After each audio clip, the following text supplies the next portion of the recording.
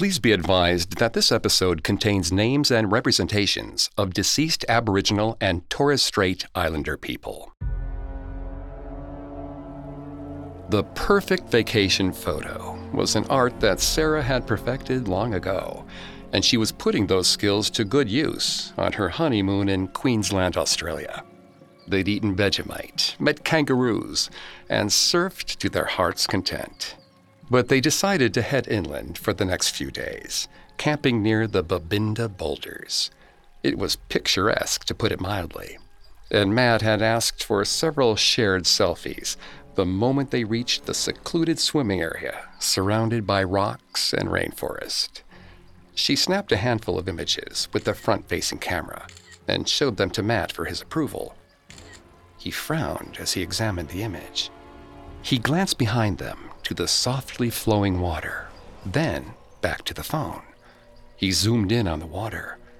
The phone slipped through his hands, clattering to the rock. He told her there was a face in the photo. Sarah thought that the heat must be getting to him, but she scooped up the phone and humored him all the same.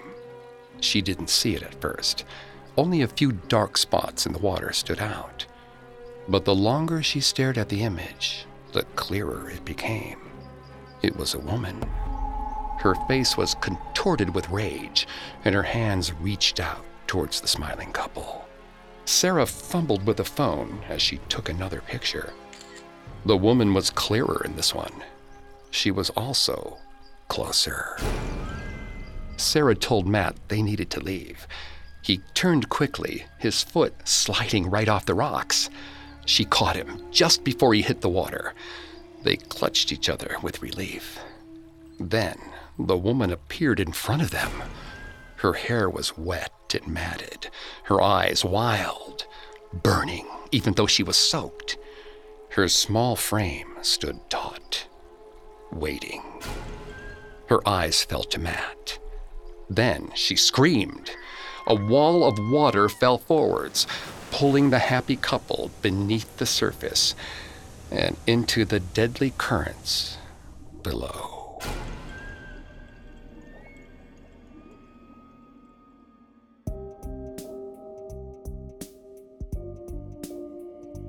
Welcome to Haunted Places, a Parcast original.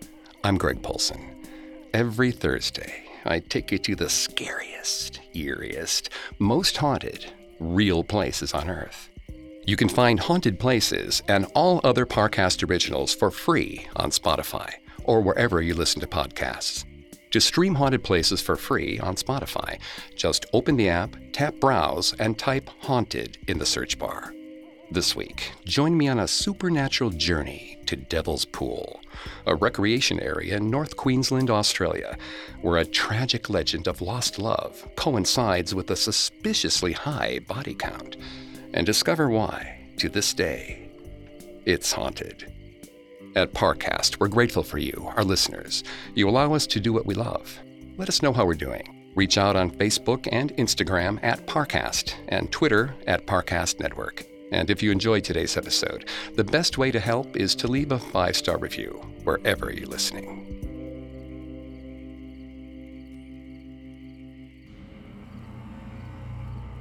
In the northeastern part of Queensland, Australia, about 30 miles inland from the Coral Sea, lies the small town of Bobbitt. While it used to be the site of a sugar mill, today it's mostly known for being the wettest city in Australia. The pristine rainforest surrounding the town is designated as a World Heritage Site, and the land is now part of Lorena National Park. Streams from Queensland's two tallest mountains, Mount Bartle Frere and Mount Bellenden Kerr, flow into the forest below, resulting in one of the area's most beautiful and deadly attractions. The foothills of the mountains are rocky, but time has transformed the colossal prehistoric crags into round and smooth, but still massive rocks. The cause of this change is clear, as swift mountain streams still flow down to pool in the lowlands below, in an area known as the Bobbitt boulders. The ancient rocks form a maze of swiftly moving currents and lazy, comfortable swimming holes. The point where the two meet is known as the Devil's Pool. The pool is deceptive. Cold temperatures and ever-changing currents push unwitting swimmers into churning water. But it is also one of the most beautiful parts of the park, as well as the area's largest swimming hole. Despite signage to indicate the dangerous areas, many a tourist has been injured or perished in this location since the early 1900s, unprepared for the difficult swimming conditions. But the death that lurks in the water dates far before Queensland became Queensland. The local Aboriginal community that first settled in Babinda, the Yidinji, know exactly why the water at the boulders is so treacherous. To this day, it's considered bad luck for a Yidinji to spend time at Devil's Pool, and it's all because of a tragic love and a broken promise. Ulana was only a handful of hours into her marriage, but her resolve was already crumbling. Warrenu was a very kind and well-respected man in their community, venerable. She was supposed to be happy with her marriage to him, and she intended to be. She thought she could be. But she could not have planned for the celebration. She could not have planned for Daiga. Daiga's eyes glowed as he danced in the firelight. He was the most beautiful man she had ever seen, and he was only ever looking at her. She told herself she wouldn't speak to him, wouldn't look, wouldn't dance as if he was watching. Nothing would come of her thoughts. No one would know. His tribe was only visiting for the night, taking part at the matrimonial celebrations. Temptation would be gone soon. The rest of the party passed in a blur. She nodded to all the well-wishers and headed to bed, glad that Warrenu seemed to be even more tired than she was. Ulana watched her new husband fall asleep. Then she headed towards the water. She'd always felt connected to the river that flowed by the boulders. Like her, it appeared calm and tranquil. But once one dove below the depths, they were at the mercy of nature. And nature was not always kind. The water would pull and twist. If you weren't careful, it could push the air from your lungs and make it impossible to break the surface. There was a chaos that bubbled underneath her skin, an unrest she never felt safe to name, lest she be carried away to ruin and nothingness. She was soothed by looking at her reflection in this natural mirror. What she saw when she reached the river stopped her in her tracks. Daiga stood against the moonlight, as if he knew she was coming. She could not find the words to send him away. She had dreamed of kissing him, but they talked instead, and somehow it was even better. They were both young and scared, nervous to begin their lives and take their places within their villages. She was stunned at how easily they spoke together, how he knocked his shoulder against hers, as if it were nothing to touch like this. But it was everything to her. Ulana began to dread the morning. She wished the water would drown the sun, hold it beneath its depths, and let this night last forever. Daiga had a different solution. They could hide together near Chirichilam, the great mountain. Their people would search for them, but Ulana knew this land well. She could keep them safe, and they could continue their journey once their groups had called off the hunt. She agreed, excitement coursing through her limbs like the churning waters below them. They crept towards Chirichilam in the dark. It was slow going in the forest, but as long as he held her hand, Ulana knew she could lead. Finally, they tired. Daiga set up a small camp, and they spent the night beneath the stars. Ulana and Daiga held each other and closed their eyes, promising to be together forever. Ulana's eyes popped open. The sun was high and bright. She had slept much longer than she had intended. She could hear something moving through the trees. Then came the shouts and calls. The search had begun. Ulana woke Daiga and helped him up. They gently moved the leaves around with their feet, hiding their tracks. Each crinkle and crunch echoed in her ears as the noises of the others grew louder. They edged into the underbrush. Daiga's breath was uneven. She placed her hand over his to calm him, but she could feel him tremble. She missed that easy rhythm they'd found the night before. That peace she'd wanted to last forever. Somehow she knew they'd never find it again. She could hear them calling her name. Her parents' voices were filled with desperation. Warrenu was near tears. She could not find it in herself to regret her choices, though she wished they hadn't harmed her loved ones. Daiga held her to him. His trembling was shaking the brush around them. She urged him to be still. He tightened his grip on her, but slowed the rest of his movements down. The racing of his heart was so loud that she worried the others would soon hear it. Warrenu's legs came into view. Ulana slid backwards half a step, trying to gain better coverage. She knew how to be silent, but he knew how to track. Her husband studied the surroundings, taking in every branch and pebble. If there was a clear disturbance, he would find it. She felt his gaze fix on her through the foliage. She held her breath. Any second now, he would let the others know. They would be punished. All hope of a new life gone. Time seemed to slow down as she stared into his eyes defiantly. But he was not looking at her. A bird rustled through the branches above her and took flight. They had not been found. She finally let herself take a breath. Daiga's hands were suddenly torn from hers. She had been too focused on Warrenu. It had blinded her to the sounds of the others sneaking up behind them. Daiga clutched at her desperately as a pair of her tribesmen dragged him out of the underbrush. Daiga dropped to his knees in a struggle to get free, but they would not let him go. A slash of crimson splattered the ground. She hoped it was only a scrape from the wood. Ulana tried to follow him, but she was yanked backwards by another pair of strong hands.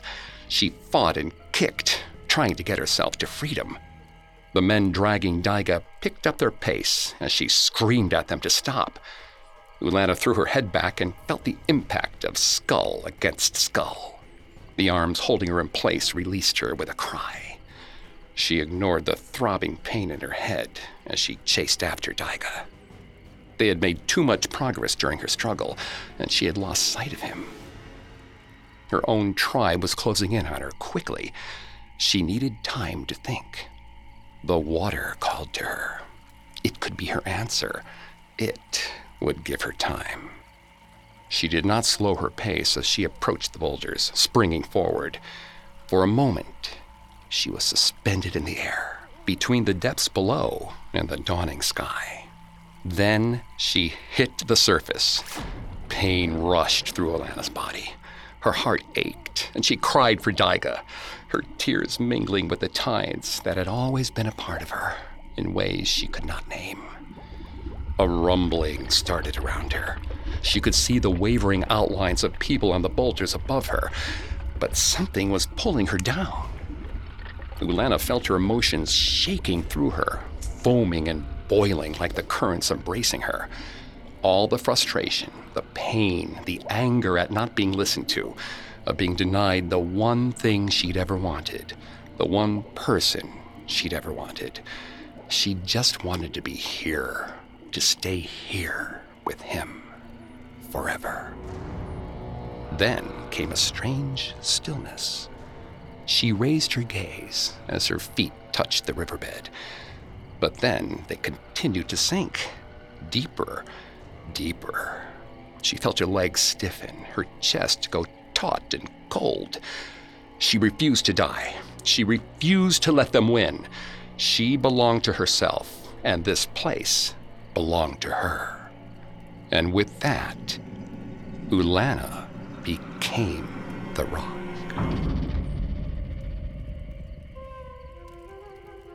This Yidinji narrative is part of what Australian Aboriginals refer to as the dreaming, a heritage of shared stories and values that exist outside the bounds of history. There is no word for the abstract concept of time in many Aboriginal dialects, and the dreaming exists simultaneously in the past, present, and future, because in Aboriginal understanding, these concepts are one and the same.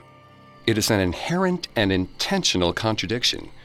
Ancestors make the world and then transform into its landscape, but they have also always been in the landscape, even as they were said to be striding across it. There's a timelessness to the dreaming that has been incredibly difficult for non-Indigenous thinkers to articulate, because European and Eurasian thought focuses on a model of time that is either linear, as future follows present, which follows past, or cyclical, as in what happens now will happen again.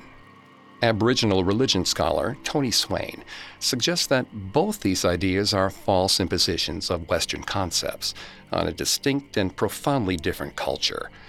It is pointless to argue that the dreaming is a tale of prehistory or even a myth in the Western sense of the word, because no element of the story can truly be said to be in the past tense. The setting is, to quote Australian anthropologist W.E.H. Stanner, everywhen. Ethnographer Deborah Rose describes the dreaming as a great sea of endurance on the edges of which are the sands of ordinary time. Dreaming can be conceptualized as a great wave, obliterating the debris of our existence. While death can be a part of that debris, the pain it leaves behind is not. In this case, Ulana's pain caused the smooth but massive rock formations that are now known as the Bobinda boulders. Many of the boulders have been smoothed by the swift and constant flow of water from the mountain, turning what was once a jagged maze of rocks into polished, rolling hills of stone. It takes an understanding of the dreaming, or at least a healthy sense of respect for the Yidinji story, to dissuade one from letting down their guard at Devil's Pool. The smooth rocks and enticing water lull visitors into a false sense of security. Yidinji elder Annie Wonga says that her parents always made it very clear to her that the pool was dangerous, so she stayed away, even when her white friends were hanging out there. Anecdotal evidence suggests she chose well. There have been multiple deaths at Devil's Pool, but Ulana appears to be the only Yidinji who perished there. Today, Ulana's grief calls to strangers. Up next, we'll explore the strange instances where several tourists, particularly young white men, are drawn to the lethal currents of Devil's Pool. Now, back to the story. The wounds of British imperialism still bleed in Australia. Many tourist areas have deep significance for the Aboriginal and Torres Strait Islander peoples. Community leaders in Bobinda have worked hard to communicate the Aboriginal legacy of the area and the dangers of the waters at the Bobinda boulders. But at least 17 people have disappeared into the depths of Devil's Pool since 1959. 16 of the confirmed casualties were young white men, tourists, outsiders. One could argue that such men are more inclined to disregard the safety signs surrounding the pool, or to take chances locals may not. But the pattern remains, as Bobinda native Rosanna Brown told the Daily Mail Australia, like Daiga, they were passing through.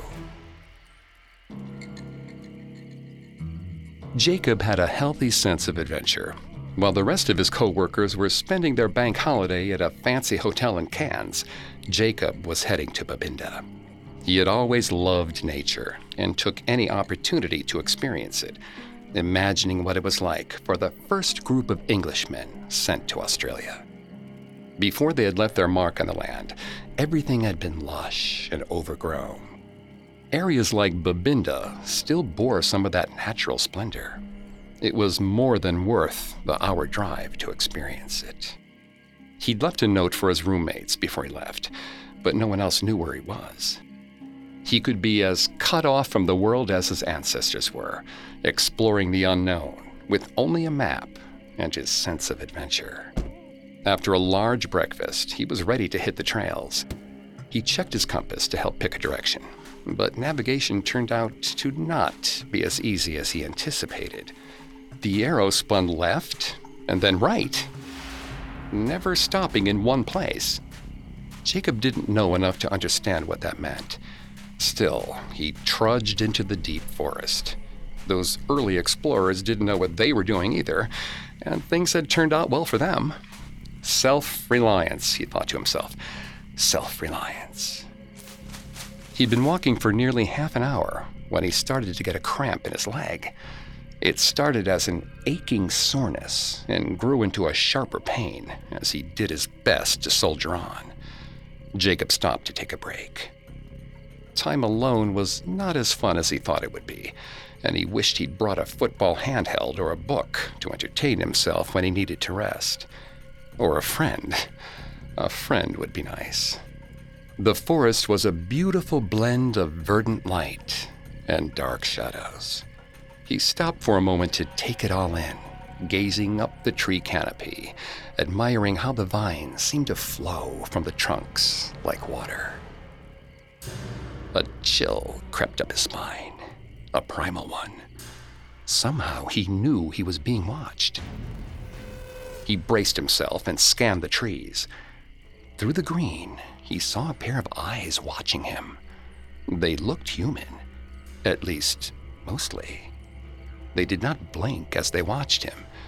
The gaze felt aggressive somehow, like whatever owned these eyes did not welcome him here. Jacob tried to call to them, but they were already retreating farther into the trees. He wanted to follow. Slowly, he pulled himself up to a standing position.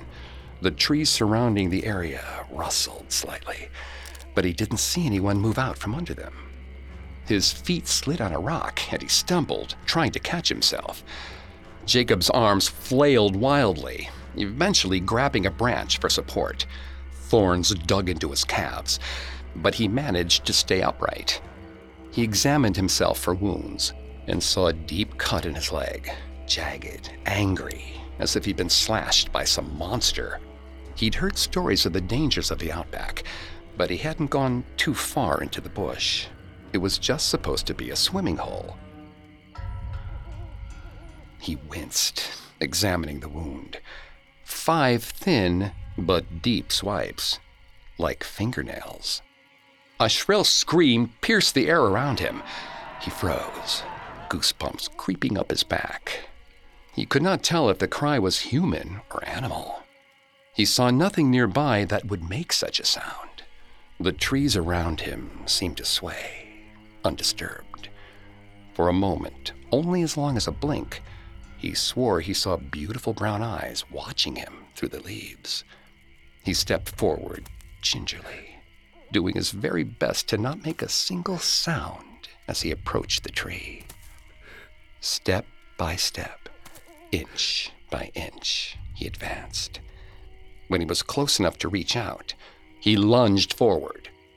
All he found was wood. There was no one there. Perhaps he'd imagined it. Then he looked down. 2 sets of footprints were on the ground. His own stood firm by the base of the tree, but the other had been smudged by something. The idea of being alone in the woods felt less appealing than it had this morning, perhaps because he likely wasn't actually alone. Whatever had smudged these footprints, be it man or beast, could be coming back for him. Jacob wanted to flee, but he didn't know where he was. The trail had disappeared around him, and his map was all but useless now. He checked his compass. The needle swung lazily back and forth, unable to settle on north. He would have given anything for another person to join him, to find a companion in the woods. Then, as if in answer to his prayers, he heard someone coming. He took a step to the side, hoping that it was just another hiker. When they passed, he could ask them questions, ask if they had some sort of first aid. He waited, listening to the steps coming closer and closer, the undergrowth shaking from the unknown figure's movement. He could feel his heartbeat beginning to race. He had sought solitude, but he hadn't considered the vulnerability isolation could bring in the remote places of the world. How fragile we all were when there was no one around to hear us scream. Jacob's breath came in short, hushed heaves. The steps were so close now. Closer, closer. In a few moments, they would practically be on top of him. But no one was there. In the distance, he saw a dark blur running in the opposite direction. Jacob yelled to the figure, but it didn't slow its pace. He tried again. The figure made no noise as it ran barefoot over the earth. Jacob realized with a start that it was a young woman. When she was on the verge of disappearing through a copse of trees, he decided to follow. He yelled for her again, but she showed no sign of hearing him. Something moved ahead of her, but he couldn't see what it was. She ran faster and faster. He struggled, pushing his body to try and keep up with her. She disappeared from his view. Jacob kept up the pace, hoping to find her. He called every now and again, hoping to hear some answer. Silence was the only thing that greeted him. His movements grew more desperate. His wound was burning, bleeding. He needed help. He needed safety. He didn't expect it when the forest just stopped, giving way to smooth stone and a pool of water below. The woman was nowhere to be seen. But hopefully, water meant people. He opened his map to see if this new development would provide any hints as to where he was. The moment the map was in his hands, a gust of wind ripped it from them. He tried to snatch it back, but it fluttered out of reach, down into the water. Jacob studied the river, wondering if it was worth it to dive down and fetch the map.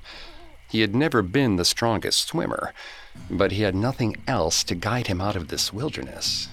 All romantic notions of getting lost in nature were long gone from his mind, and all he wanted to do was get away from this hostile environment. The sound of weeping began to rise over the soft motion of the water below him. He blinked.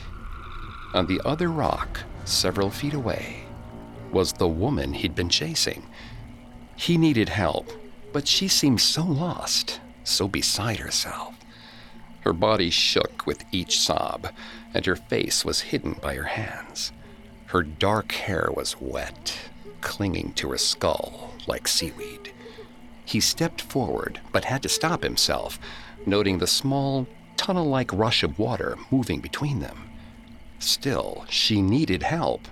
They both did. Jacob studied the jump between them. He could do it. He had to. This might be the only other person in between him and town. He bent his knees, took a deep breath, and leapt. His feet landed on the rock. He heaved a sigh of relief. Maybe he was an intrepid explorer after all. But the rock was wetter than he had expected, and soon he was sliding ever so slowly on the surface. His sneakers had no traction against the slick stone. He tried to reach out for something to hold on to, but his fingers couldn't find purchase. He reached out his hand for the woman, looking for aid, but she was gone. Jacob fell fast. He hit the water with shocking force. It was shallower than he expected, and his skull slammed straight into the rock. He saw stars. Then he felt the current. It wasn't only carrying him away, it was pulling him down, too. He fought, struggled, pumping his arms and kicking his legs, but the river didn't care. The space between the two rocks got smaller as he was thrust downstream, but his head was forced below the water before he could even contemplate wedging himself between the swiftly closing chute. He fought to turn his body over, to look upwards, to reach for the surface, but his lungs burned. His head ached. The wounds on his legs felt as if they'd been lit on fire, despite the icy water surrounding him. He opened his eyes one last time, hoping that someone would see him, that someone would stop this. As the water pushed him farther below, he saw the woman again, leaning over the river's swiftly moving surface. Her hair was out of her face. Her eyes were big and brown. They glittered from recently shed tears. Jacob's vision began to dim. His limbs went limp. The burning in his lungs gave way to a weight he could never find the words to describe. He stopped fighting. And then, for the first time, she smiled. In 1979, 24-year-old Peter McGann slipped while trying to jump between two rocks, fell, and disappeared into the swiftly moving waters in a rock chute between Babinda Boulder's natural pools. It took over 5 weeks for officers to find his body, even though they were certain that it was in Devil's Pool. Police diver Peter Tibbs recounted how they struggled to free McGann's body from beneath the submerged debris that had come down the chute and piled on the pool's floor. Quote, "We thought we knew he was in there, but we couldn't get to the body because the water is so cold, so deep, and it flows so fast. And so 8 or 10 times we went down, and we eventually cut the logs out of the place underwater. And on the last day, after we'd almost given up, we cut the last log that was in the chute, and the body floated freely." The body was then reunited with McGann's family, and a plaque was erected as both a memorial and a warning to any adventurous young men who might be too sure of their footing on the rocks. McGann is one of 20 deaths that have appeared in the area since 1959. But he was relatively lucky in terms of how he died. Those that survive past the chute come out in a turbulent, bubbling pool that locals refer to as the washing machine. Coming up, we'll learn why the washing machine is the most deadly part of Devil's Pool. Now, back to the story. Downstream from the deadly whitewater chute that killed Peter McGann, you'll find a natural tub of bubbling, churning water the Babinda locals call the washing machine. Like many parts of Devil's Pool, it looks remarkably inviting, evoking more of a neighbor's hot tub than a deceptively deep well filled with dangerous currents. The inviting bubbles hide a sinister fact of physics. It's impossible to float in water with that much air in it.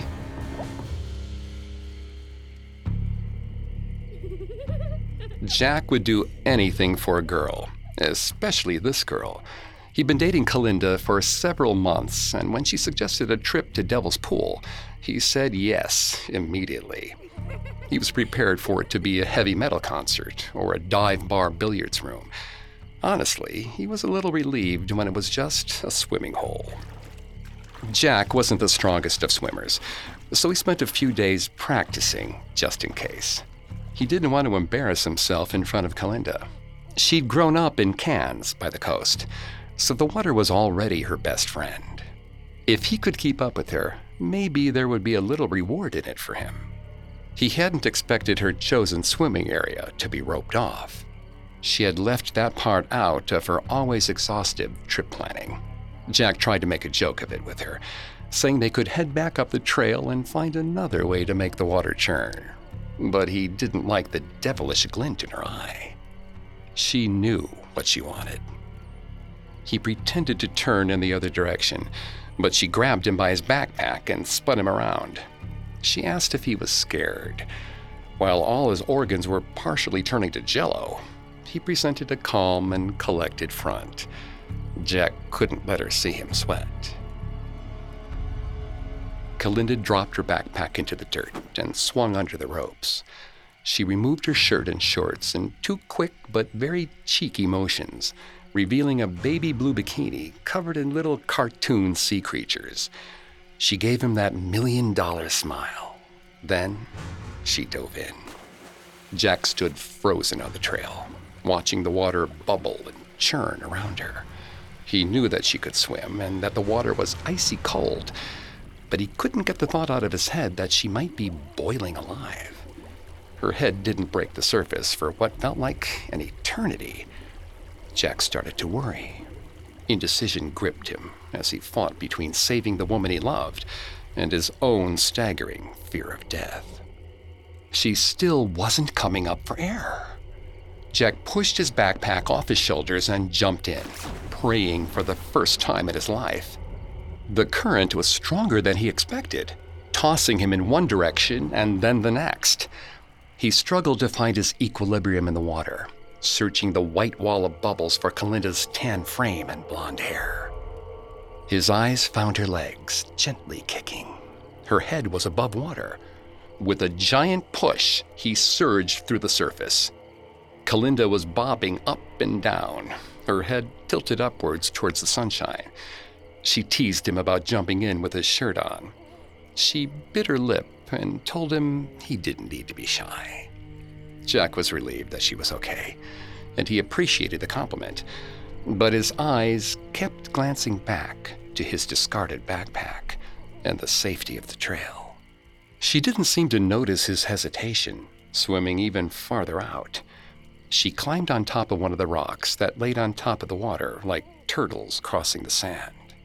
He wished he had his camera, but when he mentioned that out loud, Kalinda only laughed. She teasingly called him a coward, looking for excuses to leave the water. This was her home, and he didn't fit here. He feared nature, while she loved it. His shoulders slumped. It was his own fault. But then she was sliding off the rock and swimming over towards him. She kissed him, and he forgot how to be scared. When they broke apart, they were both smiling. She told him they could play a simple game, follow the leader. She and her friend swam underneath the water hundreds of times when they were kids. They would go one after another, like a school of fish. It wasn't that difficult, but once he'd done it, he probably would be more confident in the water. Plus, she added with a smile, he might like the view. Jack took one more blissful look at the safety of the dirt. It would be so easy to slide out of the water. But high risk, high reward, right? He sighed and told Kalinda that he would love to play.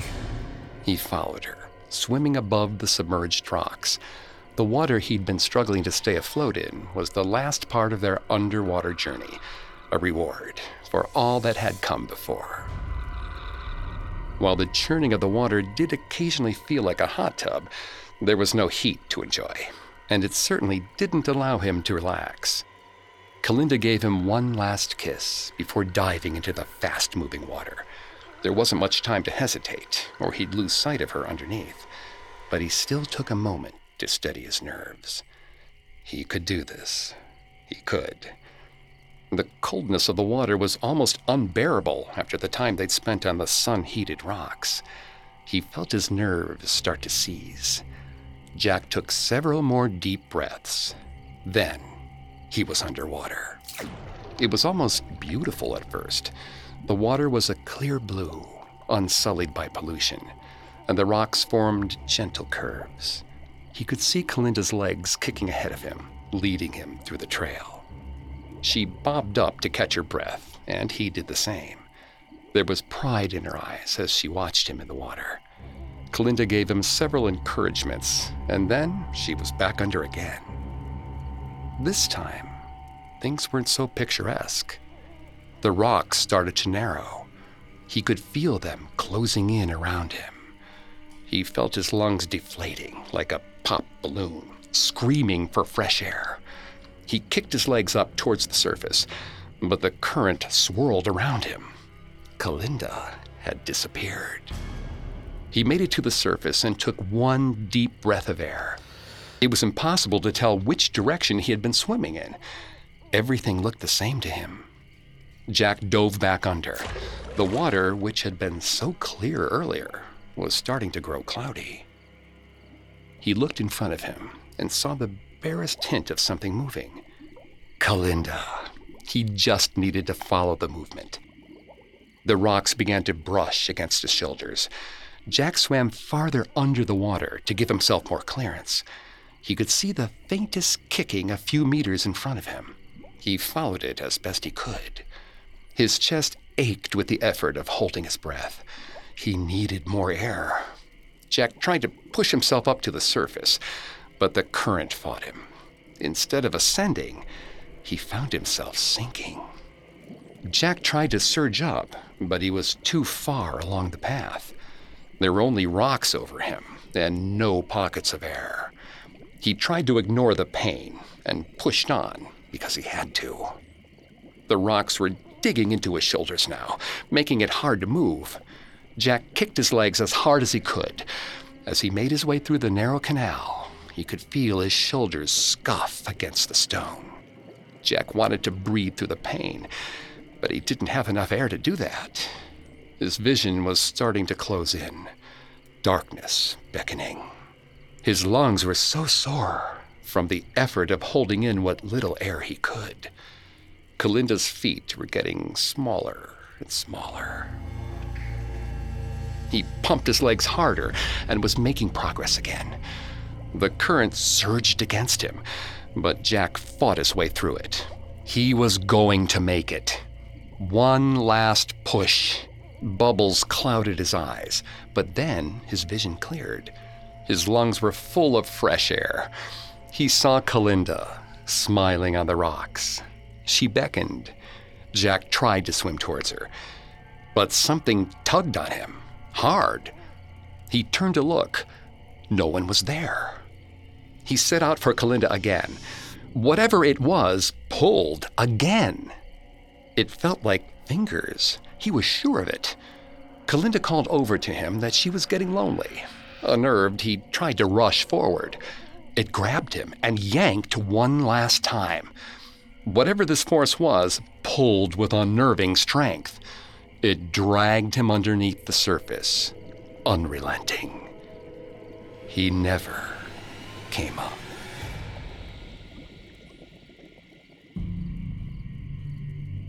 In 2008, Tasmanian naval officer James Bennett was last seen jumping into the most turbulent part of the Devil's Pool, the washing machine, and never made it back to the surface. This came after the Cairns Regional Council had done its best to create a no-go zone around the natural pool in the hopes of reducing the death rate. They posted signs and created a barrier to keep people away from the washing machine. James and his friends were said to have climbed under the barrier in order to get to the area. 3 days later, divers found Bennett's body. A plaque is erected in his honor at the site, reading, "He came for a visit and stayed forever." Whether you believe in the dreaming tale of Devil's Pool or the power of unpredictable currents, flash floods, and overconfident tourists, there's something about Babinda boulders that continues to draw people in, despite its copious warnings. Nearly all of the deaths in the area have belonged to tourists, and no preventative measure has proven effective in keeping people from diving into the clear blue water at the wrong place or the wrong time. When the death count crossed 17, a drastic plan was proposed to make the area safer. Park officials would set explosives in some of the most lethal pools and detonate the boulders. This would disperse the currents over a wider area and eliminate some of the more treacherous parts of the pool, like the rock chute that fatally trapped Peter McGann. The idea was quickly shot down, though. If the details of any of these deaths suggest anything, it's that no good can come from harming the site. Tourists have reported being pulled into the water by invisible hands, and one of the drowning victims, a young male tourist, is said to have kicked a warning sign just before meeting his end. So, if you choose to visit the town of Babinda, be careful. While children have long played follow the leader in Devil's Pool, it only takes a moment for the currents to shift. Perhaps Ulana will draw you to your death with her unrelenting grief. Perhaps currents will swell around you and keep you from breaking the surface. But it will always force you to stand witness to a tragedy, be it new, old, or timeless.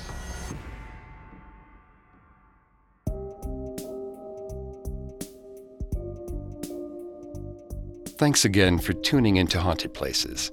We'll be back on Thursday with a new episode. For more information on Devil's Pool, amongst the many sources we used, we found the work of storyteller Annie Wonga and scholar Tony Swain extremely helpful to our research. You can find more episodes of Haunted Places and all other Parcast originals for free on Spotify.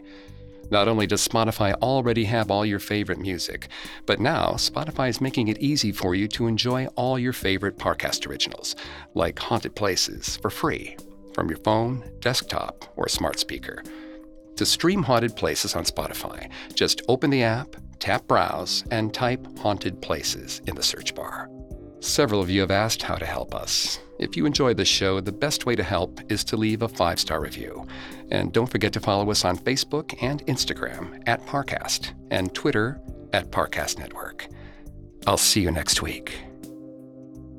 Haunted Places was created by Max Cutler, is a production of Cutler Media, and is part of the Parcast Network. It is produced by Max and Ron Cutler, with sound design by Carrie Murphy. Production assistance by Ron Shapiro and Paul Mahler. Additional production assistance by Maggie Admire and Freddie Beckley. This episode of Haunted Places was written by Lil D. Ritter and Jennifer Richey. I'm Greg Polson.